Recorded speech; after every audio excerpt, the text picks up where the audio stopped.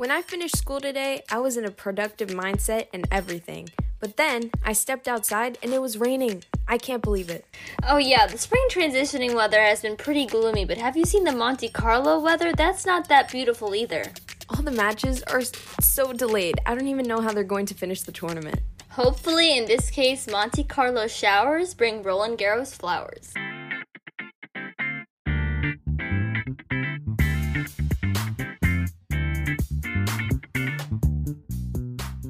Hello everyone and welcome to Hold On to Your Racket, the podcast for Gen Z tennis fans. We're your hosts, Shravya and Josephina. Josephina and I are so excited to be creating this podcast and sharing our love for tennis with you all. Shravya and I are two high school gals and tennis fanatics united together by our on-the-court and off-the-court companionship. And we're the female Gen Z voices in modern-day tennis you've been looking for, so we hope you enjoy this episode and stay tuned for more. Well, hello everyone. It is April 12th. Well, that was a little aggressive. It's okay. It's just our excitement showing through, you know. Today is April 12th. This is episode 54. It's our first, it's been a while since we've done an episode talking about the Pro Tour. We obviously had our Triton Talk episode last week. Go check that out if you have not already. It was a really fun interview. But we're back to covering the Pro Tour this episode, and today, actually, we had two birthdays of two of our favorite players, which is actually, what a cosmic alignment there. We had Matteo Berrettini's 25th birthday and Jennifer Brady's 26th birthday. Well, then, in that case, I guess it's one of our favorite players, and then one of your favorite players. Okay, well, yeah, we both like Jennifer Brady. I'm obviously the Berrettini fan of the duo, but I like to think that out of respect for our friendship, Josephina seconds my support of Matteo in most cases. So I will continue to believe that. I've said it before and I'll say it again. I support the Matteo fan, but do I support Matteo himself? That's the question. You're not against him. Nah, yeah, I guess. But if it was him versus one of my favorite players, I would obviously choose. Well, duh. You know what? He's just one of those... This is going to be the thing that ends this podcast one day. No, in my opinion, he's just one of those other guys. There's very few players in the ATP, I find, who there's really nothing to, objectively dislike about them. Yeah, and also that, he's one of those rare promotion people. Really brought him up a few points in my book, so... Yeah, and on the topic of vaccines, actually, his fellow Italian, Fabio Fognini, also said today that he is pro-vaccination and wants to get the vaccine as soon as possible, so it's nice to see these ATP guys actually say some smart stuff. Italians, especially. Yeah. So we're going to jump right in with the tennis, actually, starting with a recap of last week's winners before we jump into the Monte Carlo preview, since that's the big tournament we have coming up here. But it's not really a preview. It started already, but it's rained a bunch. It's basically not much has happened. Yeah. Yeah. We're just giving you guys the rundown. So last week we actually did have, especially on the WTA side, kind of a big tournament. We had the Charleston WTA 500, where Veronika Kudermetova, the 15th seed, defeated Danka Kovanic 6-4, 6-2 in the final. And this was the first title for the Russian Veronika, and she did not drop a set throughout the entire tournament. But this is quite a strange final we see here, especially considering how stacked the field was. Yeah, we were definitely, I know Josephina and I were hoping for someone like Sloane Stephens or Ons Jabeur to really make a run for a title here, but this was definitely a final that no one expected. If you did predict this, well, I don't know how. But, it's important to note that this was also a great run for Kovanic. She has been battling injuries for the past few years now, and she defeated 3 seeded players in a row en route to the final: Kvitova, Putintseva, and Ons Jabeur. Those are very good wins for her. So, we also saw some of our favorites fall out, as we said, Jabeur, Sloane, Madison, Muguruza had to retire, Kvitova, but unexpected winners will take it. Kudermetova deserved it, and a 500 title is definitely good to add to her repertoire, and also a clay court title, because Kudermetova is known for being a pretty big hitter, so it's nice to see that she was able to have some success on this surface too.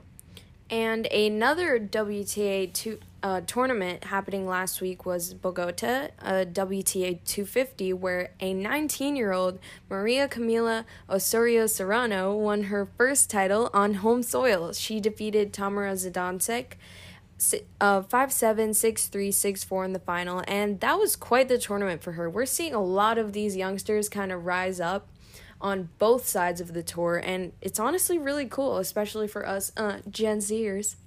Yeah, and it's also great that she got it on home soil. And actually, the next two winners that we're going to talk about also got their title wins on home soil. In Marbella, we had an ATP 250 event in Spain where Pablo Carreño Busta, who was formerly a victim of the abominable abdominals plague at the Australian Open. And we know fellow members include Berrettini, Dimitrov, I believe Casper Ruud as well.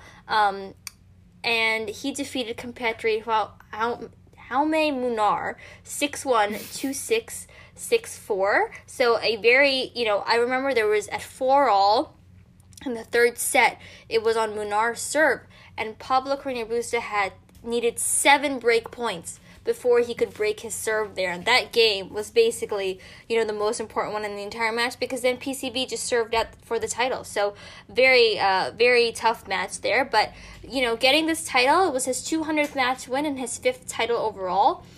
So great for Pablo, because he was coming back from injury. He didn't play in Miami, I don't think. And there was an all-Spanish semifinal at this tournament too. And what's actually really funny is we've talked about the St. Petersburg trophy ceremony, right?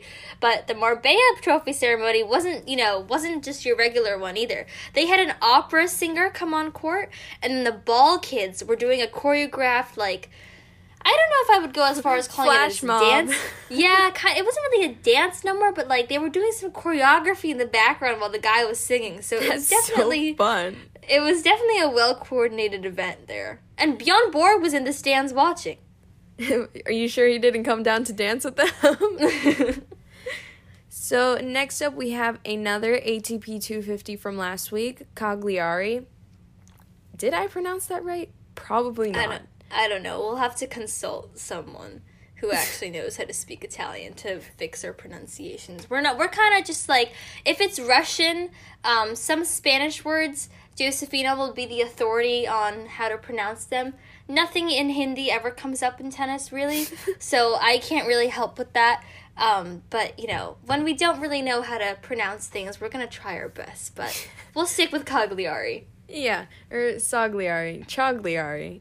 You know what? You know which tournament I'm talking about, so let's move on to the fact that Lorenzo Sonego defeated Laszlo Djere 2-6, 7-6, 6-4 in the final to win on home soil. So this is definitely kind of a pattern we're seeing here in last week's tournaments. This is Sonego's second career title, and this is a flashback to his run to the Vienna finals at the end of last year, and he seems to have flown pretty under the radar since then, but he's back. Maybe he's back for a little more. We're going to see him in this next tournament we're going to talk about in the episode, so we'll see what happens there.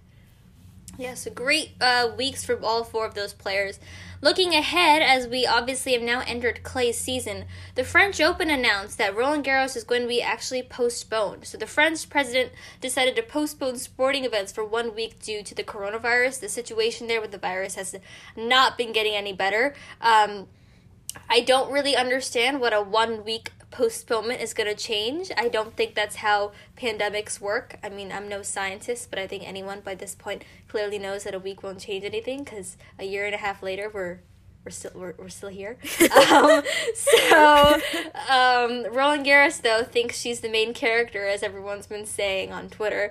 And so she has decided that she's going to move herself to May 24th to June 13th now, which means that the grass season, obviously it's the grass season that has to suffer, is going to be shortened by 1 week. So that's a big rip for us grass court fans. Not only that, but with the French Open moving 1 week further, it moves further into our finals territory for school. So recording those episodes will certainly be fun.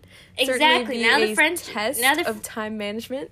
Exactly. Now the French Open is going to lie right when all our final assignments are, our final tests are. So That's gonna be a grind. But Thanks a lot, French Open. thank you, French Tennis Federation. Thank you. Yes. Really.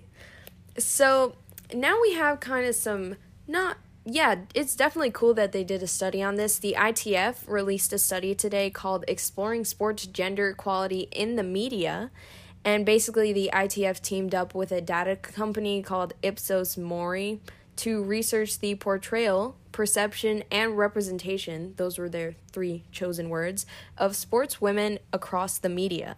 The research shows how the representation of male and female athletes varies. So definitely something interesting that they're finally bringing light to when it comes to the portrayal of sports, especially tennis in this case, since it is the ITF. But I believe golf and soccer were also portrayed in this study, if you want to go back and look at those, if you're a fan of those sports. But we're going to focus on the tennis. Yeah, I think they use it as a little bit of a comparison as well to kind of, they highlighted tennis, but adding in those sports helped to compare with that. But as Josephina said, we retweeted it on our Twitter feed. It's pretty easy to find, so definitely check it out. They put up a nice slideshow of it, so it's really easy to read through. But we're going to go through some notable highlights from what they found. And these are all quotes, by the way, so they said, on a like-for-like basis, female athletes are less likely to have their on-court performance discussed than men, and more likely to have their off-court lives discussed. We can, flash back to the U.S. Open when, Pirankova, Serena Williams, and Azarenka were constantly asked about being moms, right? And less so about maybe their on-court performance, and that kind of became the whole thing about them. And, it's cool, but, it's important to sort of view female athletes as, realizing their athletic potential as well, and not, always having to focus on their off-court part as much. Like that compared to the fact that it took me until the St. Petersburg Open at the end of last year to realize Karen Khachanov is a dad. Exactly. You never see the guys asked about this, but exactly. Case in point right there, and you could come up with so many different examples. Another quote was that the conversation and coverage of men's tennis is more focused on the sport, with a strong combative narrative and a sense of history, elite competition, and achievement. This may contribute to a situation where on-court performance plays a bigger role in defining male tennis players than it does female tennis players. This is really interesting, actually. I think that I get this vibe too that when they're talking about the men's sporting event, it's much more oh yeah, this is the real deal. This is the real athletic macho bro to bro real. It goes back essence to all of the sport. Those medieval ages, all the chivalry, the war, unga, man war.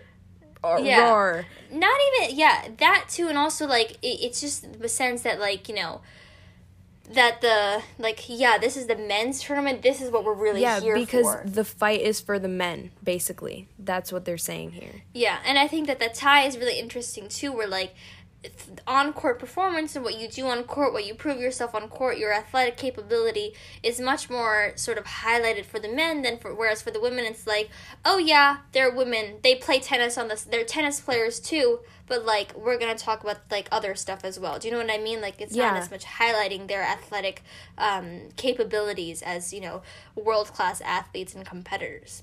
And then our last quote was that conversely, the conversation around women's tennis is less intense and relatively more focused on life off-court, from health and age to family, framing tennis as a one facet. We kind of talked about that already, but I think that does a good job at summing up this sort of off-court, on-court difference in the way that male and female tennis players are perceived. And I honestly think this translates to multiple different sports as well. But that's definitely an interesting highlight and something that's not very difficult to see if you watch any bit of ESPN, any coverage. Doesn't matter the network. You just see it.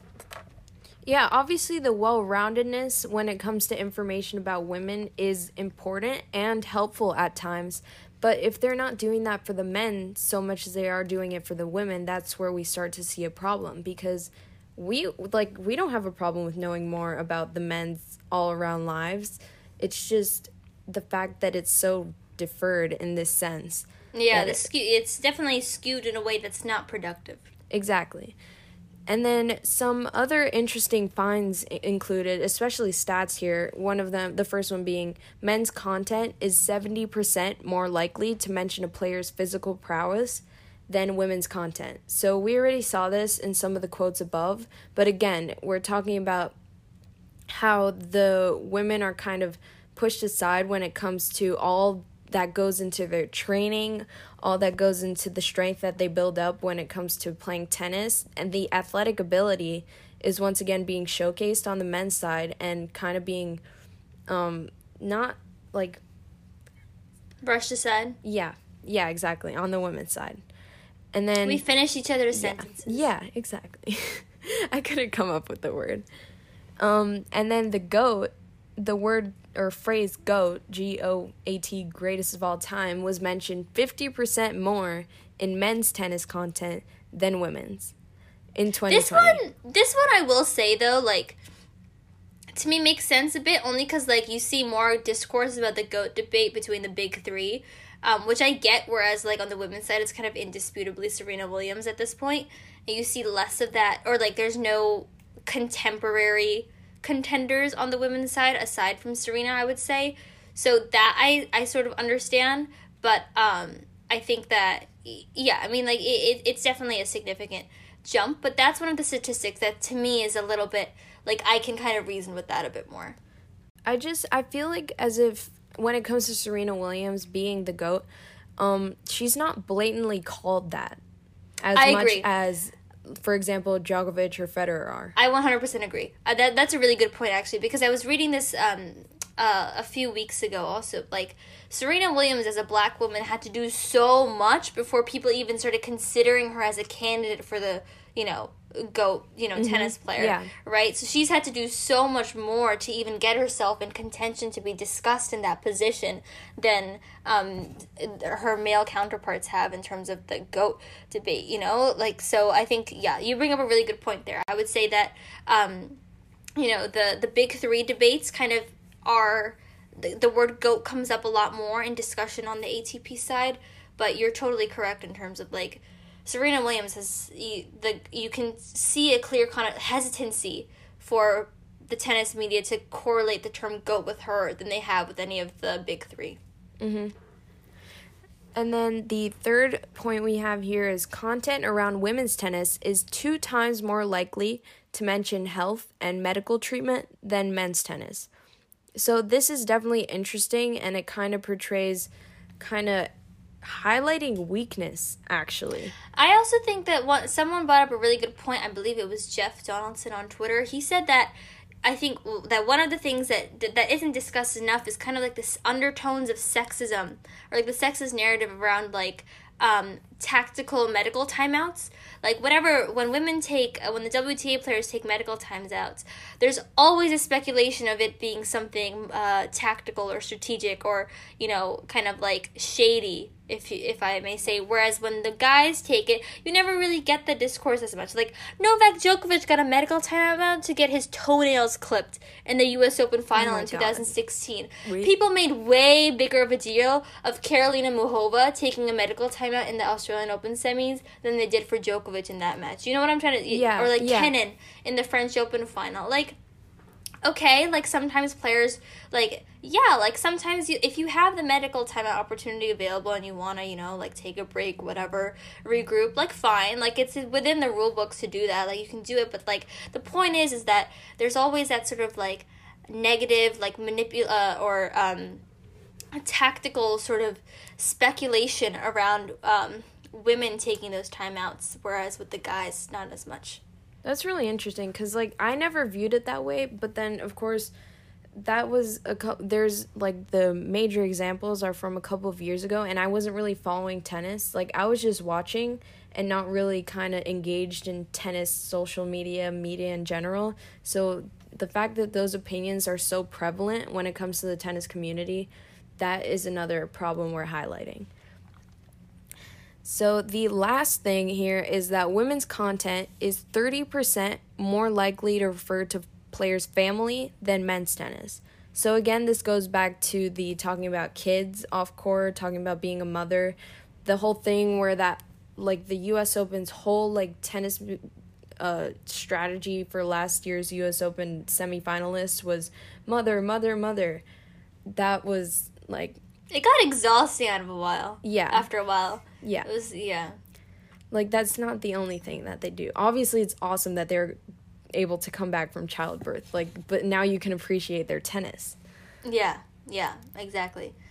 The only other two things that I guess are worth mentioning from their statistics or highlights is that women's content is nearly twice as likely to mention clothing versus men's content. If I say so myself, I would like to see a lot more discourse about ATP players' outfits because, first of all, some of them are great. Yeah. Second of all, some of them need work. Like Nike has and been Adidas, dropping bombs. No, Nike has been doing really well with the colors.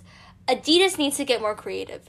They're just, I'm sorry, their looks are not cutting it for the guys. Like, I've seen Felix wearing the same freaking shirt for, like, so long. Like, it's just, like, slightly different colors. I'm like, come on, guys. You can give him something better. Actually, Demon's shirts have been pretty nice, though, if I'm going to say. Really? Yeah, I've liked them. Asics, I don't like the Asics dresses, though. Oh, yeah. The ones they gave Iga and Jen Brady. Yeah, I was like, oh my god, Asics, you can do better than this. And then Ons Jabeur has been stuck with the same cotton candy pink outfit since, like, last year. I don't get it. Yeah. These tennis brands need to step up their game. Anyway, the last one is that only 6 out of 50 search results are women if you Google top 50 tennis players. I mean, I've certainly found this. Even if I'm doing episode research and I search, like, Australian Open defending champion, it's going to give me the guy. Yeah. Or, like, if I search Australian Open 2014 final. Yeah. I mean, that's a given. But, you know, we encourage you to take a look through this study a bit more. It's really, like, the slides that they've put together, as I said, it's very digestible, very easy to read, covers all the highlights pretty well.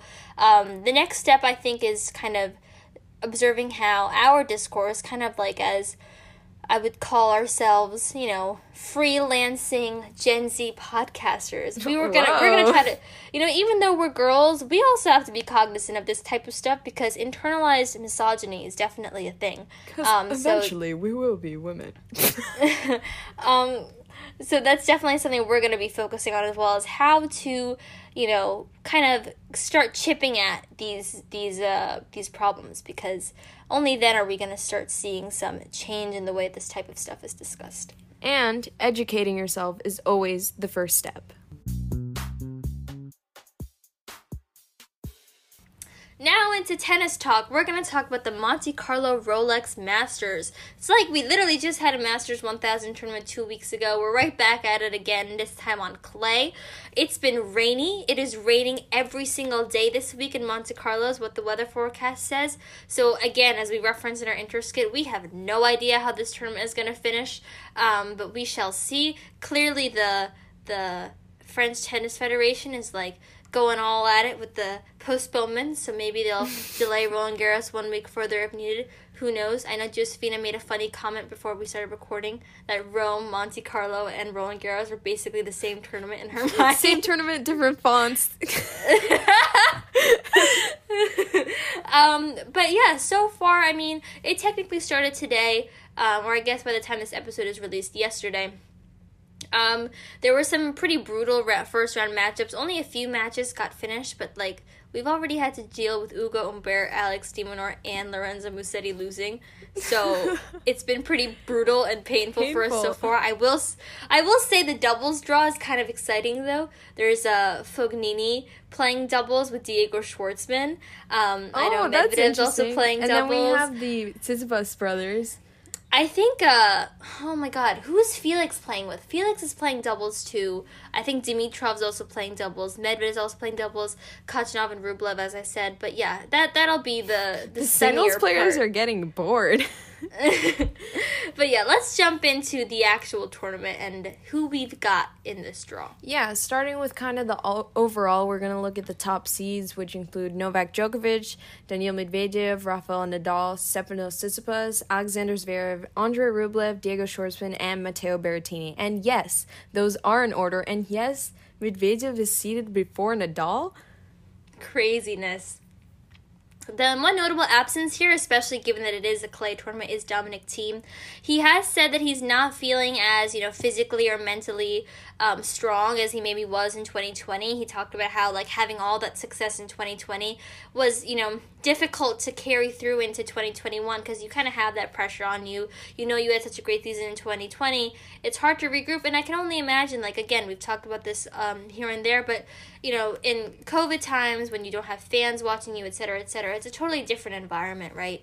That is still taking some adjusting. Tsitsipas talked about in his recent press conference about the debilitating psychological effects of what it's like to play in a bubble day in and day out. So Dominic Thiem is taking some time to reset mentally and physically. He does want to be ready for the French Open, I believe, so hopefully we'll see him there. But another guy who I would just say isn't playing, obviously Roger Federer isn't here.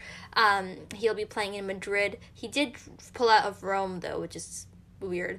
But, and then Gael Monfils pulled out last minute with an injury. Yeah, and then we have the defending champion in 2019, actually, since this tournament was not held last year. We have Fabio Fognini, actually, who pulled off a straight sets upset versus Nadal in the semifinals that year. So that's interesting. Maybe something to consider. Maybe not. Yeah, no, I was shocked when I learned that. Because if I'm going to be honest, as Josefina said, we didn't really focus this much attention into tennis as we do now, as we maybe did a few years ago. I know I was someone who solely pretty much focused on watching the WTA since middle school. I was really into the WTA, but I didn't really watch much ATP tennis. I was honestly just watching the US Open. But once I started getting into the ATP tour again, and both sides, I was a bit more aware. And then a few weeks ago, when I saw that Fabio Fognini was the 2019 champion of Monte Carlo, I was like, what? And then I was he beat Nadal in straight sets, and I was like, what? And then I was Dusan Lajovic played him in the final, and I was like, what? So it was a weird tournament in 2019, apparently. But anyway, going into this one, we have the first quarter, which is Djokovic's quarter, the number 1 seed. This is the first time we're seeing him since the Australian Open, where he did win. He skipped Miami to spend some time with his family, and he is certainly the heavy favorite to get to the final, at least. And he faces actually a pretty interesting draw in this area right here. Getting some Miami throwbacks. He could face a possible second-round match against Miami finalist Jannik Sinner. And if he should get through that, a possible round of 16 versus Miami champion Hubert Hurkacz. So that's very interesting there. We were talking about this before, but in Miami, since so many people withdrew, the seat, so many more, I would say, top 30 players and up were able seated, to come right? forward. Yeah. So they were seated, so they didn't have to play each other in these early rounds. And now we're seeing people like Jannik Sinner not seated, or people we're going to talk about this later, Taylor Fritz and RBA being a first round match, So it's kind of weird how the dynamics shifted and changed so quickly from one Masters 1000 to another. Yeah, and then on the other hand, in this quarter, we have Alexander Zverev, the 5th seed, the Acapulco champion, Australian Open quarterfinalist who lost to Djokovic, actually. And he is a pretty strong clay court player, has 5 titles on clay. He faces a difficult first-round match versus the winner of Sonego versus Fucsovics, and a possible round 16 versus David Goffin. And also a possible quarterfinal, of course, versus Djokovic, where Novak is definitely the favorite. And then finally, Zverev's not getting a cakewalk draw. That's a first.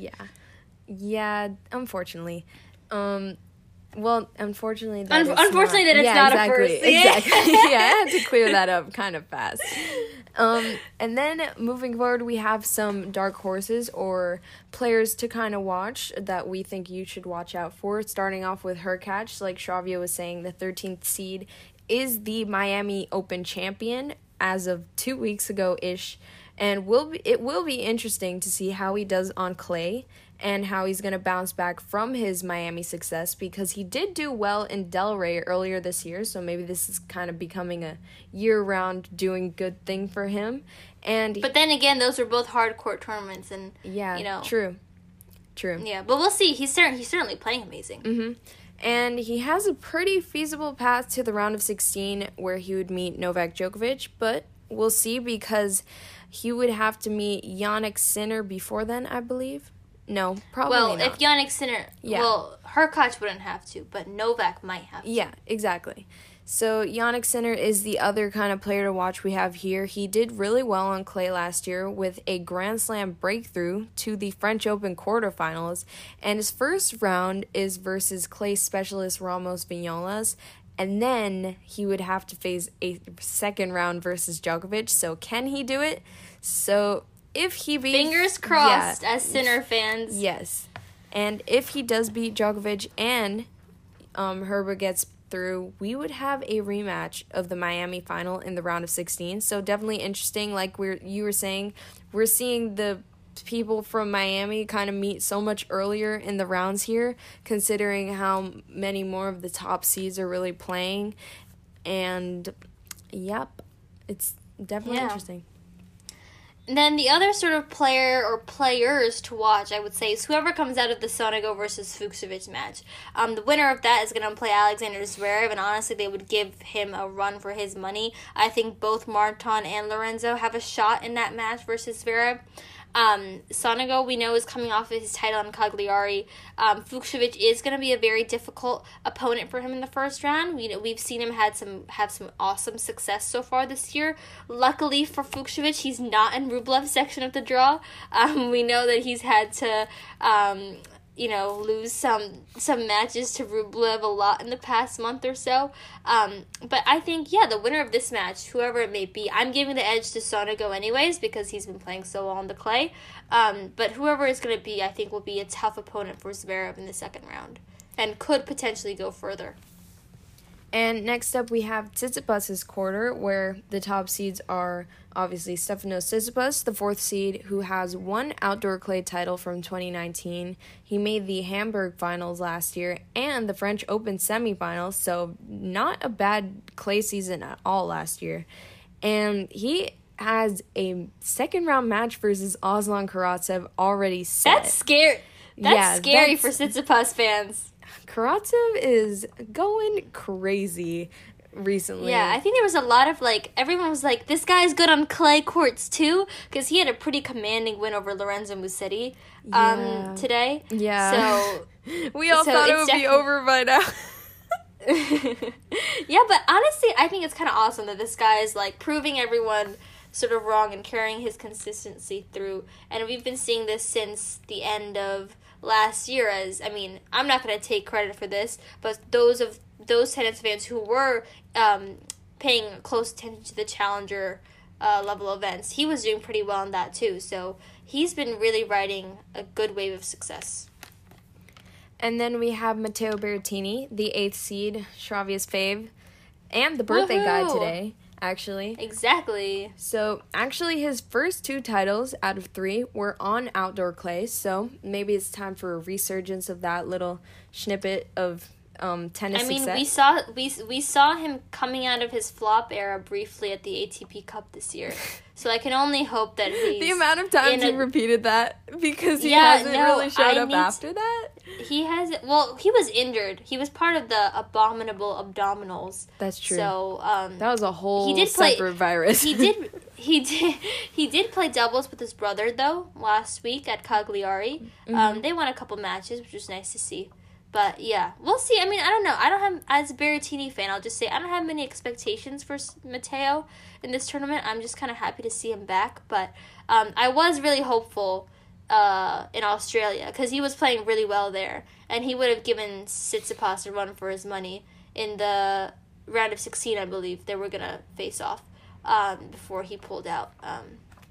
But, yeah, he also made the Rome Masters quarterfinals in 2020. So... we'll see how he does. In terms of players to watch / dark horses in this section, we talked about Aslan Karatsev. This is his year. We can't forget him. Australian Open semifinals, winner of Dubai. We'll see how he does on clay. We were talking about just now his challenger success. He has won 2 challenger titles on clay last year and even made the final of a third one. So he seems to be, pretty commanding on the clay as well. And then, we've got another clay court, well, more so strictly, well, not strictly, but more so a guy who really loves the clay. Yeah, he's definitely a clay specialist. We're talking about Christian Garin here, who is the 16th seed in this tournament. All 5 of his titles have been on outdoor clay, and he is notoriously good on it. Especially we saw that he won Santiago earlier this year already, and that was kind of the South American clay court swing we had going on there, and he was doing well in that. So I feel like Garin goes very under the radar. Oh, for sure. In a lot of these tournaments and stuff. He was injured at the beginning of this year. He couldn't play the Australian Open, I believe. But this guy, as you said, he's a beast on the clay. And I think that he could definitely give a bunch of people in his draw a run for his money. I mean, his first round is against Felix Auger-Aliassime. I mean, that's definitely a tough one. And it's kind of weird. Felix isn't seeded. Yeah, Garin is seeded. Yeah, that's kind of strange to see. Which is weird, but that's going to be a tough match. I think whoever's going to come out of that is going to be tough, but I agree. I personally would give Garin the edge in that match just because it's clay. Yeah. But, I mean, don't get mad at us FAA fans. We still are loyal to our guy, but just clay, it's clay, so we got to talk about Christian. So, speaking of clay specialists, actually, the next quarter is Rafael Nadal's, where Rafael Nadal is, again, the 3rd seed. Like, what do we really... That's weird. Yeah. I don't like that. The number 3 next to his name looks kind of weird. It's not right. So, like, what do we need to say about this guy in clay? Like, nothing. I really don't know. Yeah, just a little on his background this year so far. He did not play Miami. He made the Australian Open quarterfinals. He is the king of clay, and he is 1,000,000% the favorite to win the title. And like we were saying, it's kind of strange to see him as the 3rd seed, especially considering who took his spot as the 2nd seed. And that this is clay. It's just like Daniil is seeded higher than Nadal in a clay court tournament. I thought that seeds like considered actual tournament like statistics. I believe that's only at Wimbledon. I believe that's only at Wimbledon they do that. I could be wrong, but anyway, the next seed we have in this section is Andrei Rublev. Again, this is a guy who I feel like we don't even need to talk about that much. Like, he had success on the clay last year, the Hamburg title, reached the Roland Garros quarterfinals. The question with him is always, we've seen him do great at the 500 levels, but can he make those deeper runs in the thousands and the slams? We saw him get to the Miami semis, but then, and honestly, by the semifinal stage, everyone was like, I wouldn't say wide open, it was pretty open for Rublev to take the title by then. And people saw him as the heavy favorite, but then he did not play his best in that semifinal match versus Hurkacz. Maybe the pressure got to him, who knows. So it'll be interesting to see how he does. He faces a potential round of 16 versus Roberto Bautista Agut, who's always a tough guy to play and also did really well in Miami. So that's going to be interesting. But again, it's Rublev. This guy has been on fire for quite some time now. And then some dark horses and players to watch here include the winner of what would be the Taylor Fritz versus Roberto Bautista Agut match. Like Shravya was already saying, I mean, RBA always brings a fight. And this is an interesting round 1 match. We've seen both of them in amazing form. RBA reached the Miami semifinals, and they would both be definitely challenging opponents for Rublev. Fritz has also been on fire this past year. I mean, he, like we were saying before, he took Djokovic to 5 sets in the round of 16 at the Australian Open. That's not something to be discounted. And the kind of second person we have here is Grigor Dimitrov, who is the only seed in Nadal's section here, and he has been in kind of mixed form this past season, but he's still one of our faves. We had to Fingers crossed for Grisho. Moving on to the next quarter, we've got Daniil Medvedev's quarter, the 2nd seed. Believe it or not, considering all the clay court slander this guy gets, he actually made it to the semifinals in 2019, so he certainly has some stuff to, some good memories at this tournament. Clay definitely isn't his best surface, but I mean, like, he surely is gonna break through on this surface at some point, right? Like, who's to say it's not gonna be this year? I don't know. There's a potential pretty interesting round of 16 match that he could have versus Fabio Fognini, the defending champion, which I personally would be excited to see. Both those guys have a lot of attitude and they definitely bring it on court, so I would love to see that. I'm hopeful for a Medi Clay breakthrough. It's very difficult to predict, though. He has a strong quarter because he has Diego as the other seed in this quarter, and Diego is a beast on clay. So I would say that Medvedev certainly has the ability to make it to the quarterfinals, but he would face a difficult opponent there in Diego Schwartzman. So it's for me, there's a bunch of question marks about Medvedev. Maybe I'm being too hopeful and there shouldn't even be question marks, and that I should just, think that he's going to lose pretty early on. But I think that I think we'll see match by match how he's doing and how he's performing on the surface. I mean, if this depended on his French Open record, we would definitely have a problem. Yeah, which is weird, though. I mean, he did do well in Rome 2 years ago, so I don't know. But, I mean, Diego Schwartzman, in my opinion, is to me, the strongest person in this section, who we're just going to talk about right now. And then his other seeded compatriot in this section would be Diego Schwartzman. Compatriot? He's not a compatriot. What do you mean?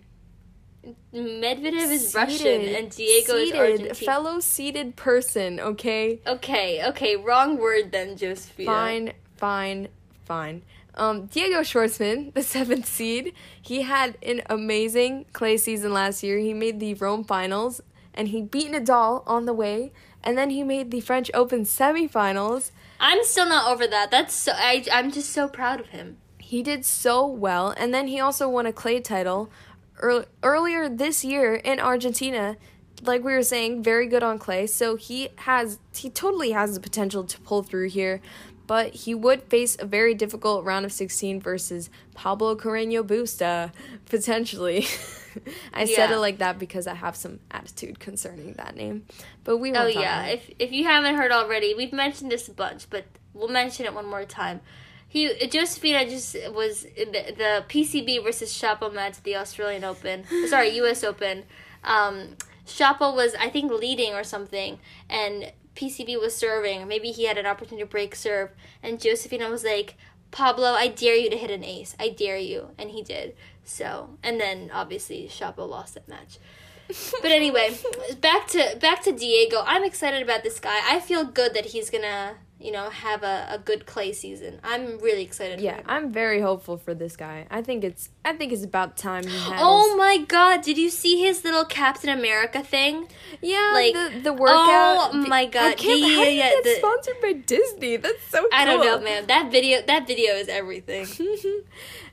Okay, so moving forward, we have some dark horses and players to watch in this section as well. We have first Casper Ruud, definitely one of my favorites. Definitely somebody that goes under the radar. He rocks the sweater vest look. I will say that. Faux show. And his dog is very cute. And I mean, Casper Ruud is super dangerous on clay. He made the Rome semifinals last year and would be a very difficult opponent for Diego in the second round.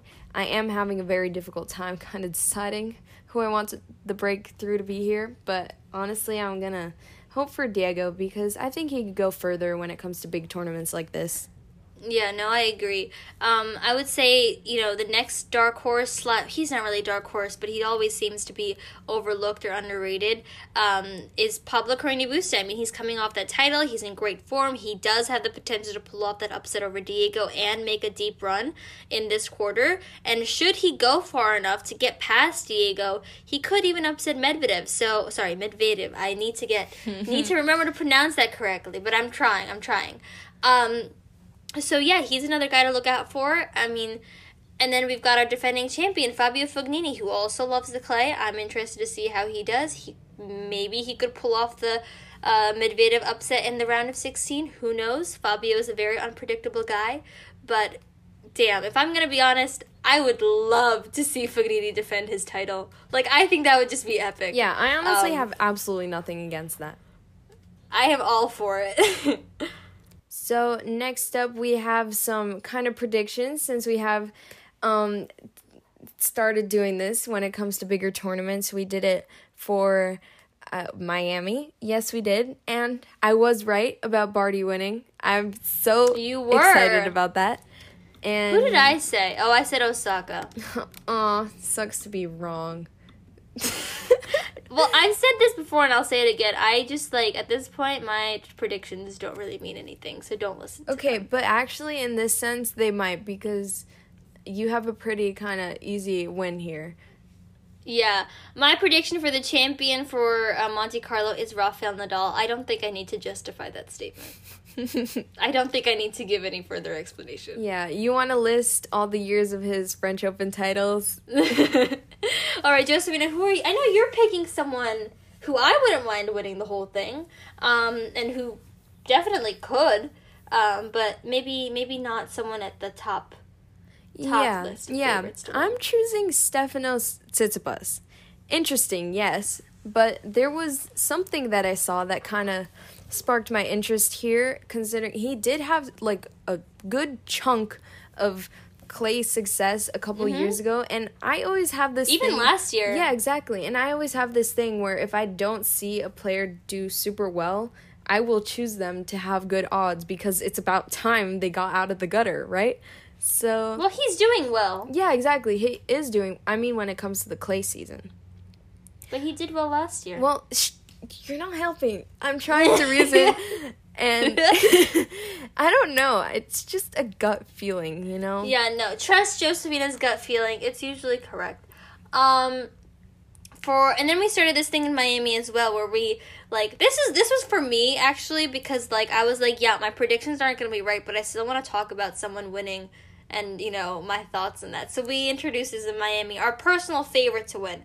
Someone who we have less faith in that they're going to win the whole thing, but who we would love to see win the whole thing. But still, for me, not zero faith. Not zero faith. No, not zero faith. It could be someone it could be a freaking qualifier who we really like, or it could be someone in the top 10 who has a difficult draw, but maybe isn't would have been Musetti, but he's out. Yeah. All right, so my personal favorite, if you couldn't tell already, is Diego Schwartzman. I want Diego to win this tournament because he's a clay beast. He has cemented himself in the top 10. He's really been playing well. He actually did pretty well in Miami. Had a tough match to Sebastian Corda, but hey, this is clay. Clay is his territory. Diego had an amazing clay season last year. I think he feels comfortable on the surface, and I want him to win. I just do. Yeah, so I was kind of debating between a few people here, but then, hearing all that stuff about Diego really reminded me of that little phase Stravia and I had last year when the Rome Masters came around, and I was like, you know what? I'm down for this Diego winning thing. So I completely agree with Stravia when it comes to Diego Schwartzman being our personal favorite. So you can consider Schwartzman, Hold On to Your Racket podcast team's personal favorite, since we are a joint thing if it's the both of us. Exactly. Diego, please don't disappoint. We're rooting for you and hoping that you pull through.